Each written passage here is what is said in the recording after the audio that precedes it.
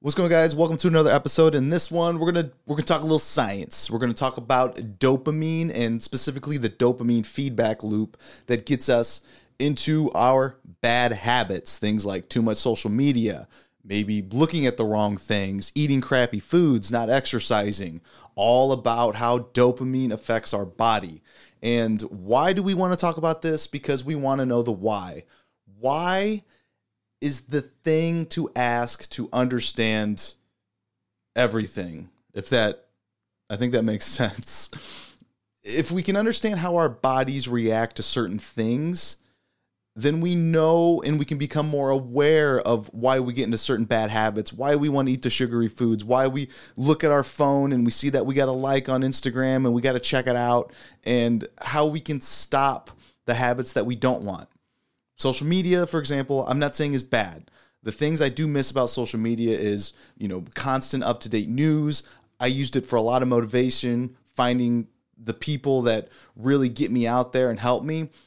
But I was spending too much time on kind of posting validation and doing a bunch of things that just mentally I just wasn't happy with. And overall, I am happier without it. I had to understand how I could change the habit, why I was acting the way I was, and it helped me remove it completely from my life. Like, I still don't see me getting social media anytime soon. I know I would help the channel, but for me, the juice just isn't worth the squeeze. The mental happiness and improvement I have from not having it is much better than how much I think it could help me. Maybe in the future I could pay someone to do my social media for me, so I just don't have to deal with it, and I can still benefit from sharing content, because that's what it's all about. Same with here. I was in a bad habit of, I got another subscriber, I got another like, and that try to validate my behaviors. But there were just underlying biological things that were happening that were the reason for that. And again, it's this dopamine feedback loop that we're going to talk about. So once you understand the why, and we're not going to go too much in depth, I'll put a number of resources in the description that you can go to, and you can see like guys like Andrew Huberman, who is a neurobiologist, that you will get this unbelievable understanding and how to make changes. There's also books like Atomic Habits that I've used to aid that help drive some of this presentation, and I'll reference parts of this book and read directly from it just so I'm not screwing up any of the quotes and the research that guys like James Clear have done and created 10 million copies sold. Again, I highly recommend reading this book. But we will talk about just the overall basics of what the dopamine feedback loop is. So what is dopamine? It's part of the multiple reward pathways of our brain. We've got the mesocortical, responsible for things like cognition, memory, attention, behavioral, and the learning. We've got the nigrostriatal, movement and sensory stimuli for like exercise. And then we, of course, have the mesolimbic. And this is what we're going to be talking about and focusing on for the most part, if not all of it. This is the pleasure and the reward system. And this is where the dopamine's released and we feel good based on the actions. So here's the Wikipedia article of exactly the scientific outline of what dopamine is. But I do like this second paragraph where it says dopamine is portrayed as the main chemical of pleasure, but the current opinion in pharmacology is that dopamine instead confers the motivational salience. In other words, dopamine signals the perceived motivational prominence of an outcome, which in turn propels the organism's behavior toward or away achieving an outcome. I know that just overlapped me a little bit if you're watching. And so here's the compulsory feedback loop, the dopamine feedback loop, that when we have an action, this is how we react, and this is what happens in the body, which creates these habits, either good or bad. So let's understand this. We get, and let me adjust this so it's not necessarily on my face.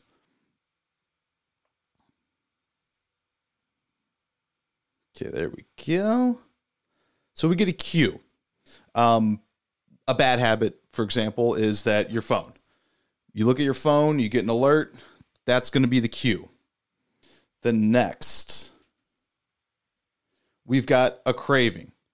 What are we craving from what we're getting from that cue? So we open up the app.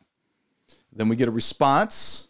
Our body sees it. We see that we got a like on something that we posted. And then finally, the reward is the like, and then this dopamine rush. And as these continual things are introduced into our environment, into our daily lives, where the dopamine is triggered and released into the body changes. And that's what creates these habits. And this is what you'll see here in different ones. And now I'm going to reference. Oh, before I go on, I do want to talk about exactly like how much of an effect dopamine has. So in Atomic Habits, it talks about the importance of dopamine became apparent in 1954 when the neuroscientists James Olds and Peter Milner ran an experiment that revealed the neurological processes behind craving and desire. By implanting electrodes in the brains of rats, the researchers blocked the release of dopamine. So these rats were getting absolutely no dopamine. The reward system was shut off. To the surprise of the scientists, the rats lost all will to live. So that shows you just how important dopamine is into our daily lives of living. It's our fight or flight response. It's what keeps us going. It's what's triggering our want to eat, our want to breathe, and our want to just continue on in our daily lives. They just wouldn't eat. They wouldn't have sex. They didn't crave anything. And within a few days, the rats died of thirst. Then what they did was they flooded the reward system of the brain of the animals with dopamine. And they were performing and changing habits at breakneck speed. That's unbelievable, the power of dopamine in our bodies and how much it drives everything that we're doing. So I'll continue referencing this because this is the dopamine spike. So there are different phases of dopamine in our body. We have what's just called baseline or the tonic phase. And what I learned is that everybody's baseline of dopamine is different. Like I think I have a high baseline of dopamine because I'm a go kind of person. I'm heavily motivated and I just don't necessarily seek reward systems as much, I guess, as the average person. Because I guess that phasic, that increase of dopamine, like I know when my body is getting a reward of dopamine, like when I exercise, if you could bottle that feeling of that dopamine rush that I believe I get after a very intense workout, I think people would OD on it. It's an amazing reward for me, and it's what keeps me motivated to go to the gym and keep going. But I think my baseline of dopamine is higher probably than the average person, gets me up in the morning, gets me going, and through different various ways, you can increase your dopamine level. So when you're looking at these charts, which I drew based on actually validated charts, you'll see a little scribbly line. You'll see like a baseline and then an increase. And for example, here's the first phase. And I'm going to read this again directly from Atomic Habits. So this is the first kind of experience, like when you first experience something. Dopamine is released when the reward experienced for the first time. So the first time you ever had social media, the first time you ever ate some sort of new food, you have this cue, the craving, the response, and then the reward. So I eat a new type of food. Once I taste it, I'm like, yes, that's my dopamine rush, and that's going to get me to want it again. However, the bump that you're going to see in the dopamine is actually going to change here in the second time. And what that says is that dopamine rises before taking action. Immediately after a cue is recognized, the spike leads to a feeling of desire and a craving to take action whenever the cue is spotted. Once a habit is learned, dopamine will not rise when a reward is experienced because you already expected the reward. However, if you see a cue and expect a reward but do not get one, then the dopamine will drop in disappointment, which will be this one. So it's, I guess if you see something that you don't like you see you got a comment, but then you see it's not a good comment on something when you're doing social media. Like that's what you're going to see with that drop in level. The one interesting thing that I always have told people, I'm not a gambler, I hate casinos, is that the second one where you're going to see where the craving is before the reward, That is what you're paying for at a casino. There was a court case that I learned in law school, and this really, besides the math of a casino, but this turned me off more, is that someone sued the casino because that the odds of winning were much too low and they felt that it was unfair. What the courts agreed upon is that you're actually paying for the experience and the anticipation of winning, and that's proven through science through this dopamine increase, that to feel pleasure or to experience something that you like is when the dopamine rushes into your body. So gamblers, especially gambling addicts, will get that dopamine increase way before they even get a reward. And sometimes you'll see it just stays at that baseline level even once they get the reward, because again, they're paying for the experience and the rush of the anticipation of the reward. That should turn everybody off on gambling personally. So that's what is interesting about that one.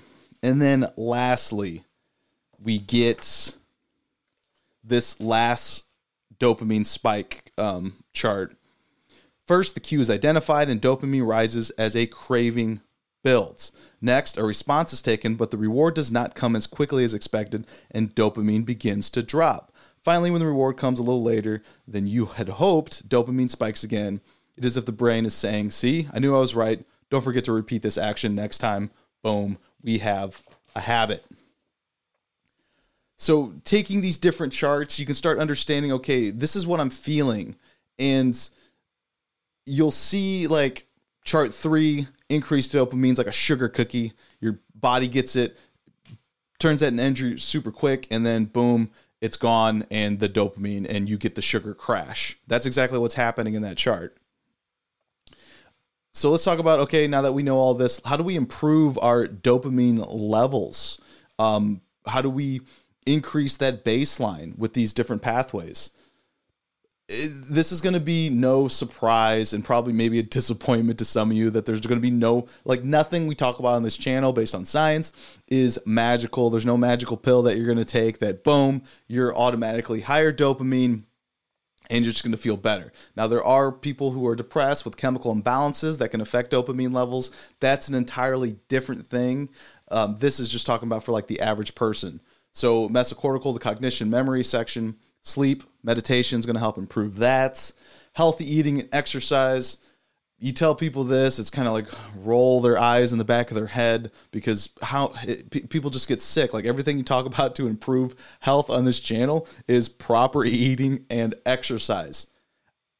I think that's no surprise. I mean, that's just how our bodies are built. You know, we come from this biological matter that evolved, and this is the way our bodies work. We just got to eat and exercise. And then mesolimbic, the pleasure rewards, this mindfulness, better habits, understanding why our habits the way they are, and then build. And just to make sure we're not, how do I put this? Like, new habits take time. The reason why we love things like junk food or social media engagement is that the response is immediate. It's immediate, it's repetitive, it's over and over and over again. We can get it multiple times a day, and it's just a cheap way. We got to be patient. We got to do things like journal, make lists, and baby steps. Anybody remember the movie What About Bob? The thing that they tell Bill Murray's character is baby steps. Just day by day, we're going to build these habits. A new habit used to be the old adage that it was like it takes 21 days to build a habit. Not true. Never thought it was true personally. I don't know how. I hate blanket statements that cover an entire population of very diverse people biologically, mentally, different backgrounds. Everyone comes from different things, of different factors that affect your day to day. A habit is much more inclined to be part of your day to day if you actually like it. So that's also a factor. So actually what the habit is, besides what you are biologically and environmentally, the studies have shown it's anywhere from like 21 to 250, 300 days before people actually can establish and form a new habit. That's why we got to take things day by day. Now, if you want more information, I will put resources down, especially the Andrew Huberman podcast, very scientific, very in depth. There is the book that I have next to me that I always have repeatedly recommended numerous times, Atomic Habits. There's some Harvard Health articles that I'll put down below.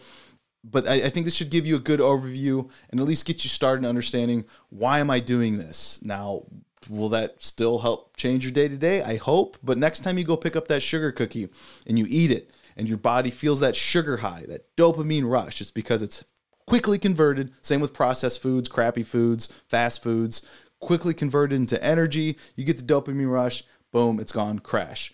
Versus a more sustainable lifestyle of better foods, whole foods, get you that increase of energy, and then you can increase that dopamine baseline and feel good every single day. Get out of the depression and get you into a better way of life. So if you enjoyed this, hit that like button, ask any questions. I think I'm going to do the science of fat loss too, go more in depth, very overarching umbrella kind of way that I did in this way. Because again, the more I understand the why and how things work, the better I feel I'm prepared to make the certain adjustments, and just know, like, especially when you're eating something and you're like, oh, I understand how this is converted to fat and I understand how to get rid of it. Because again, nothing is magic. So hit the like button, subscribe if you loved it, and ask comments, ask away. I like to interact in the comments, and I will see you in the next one.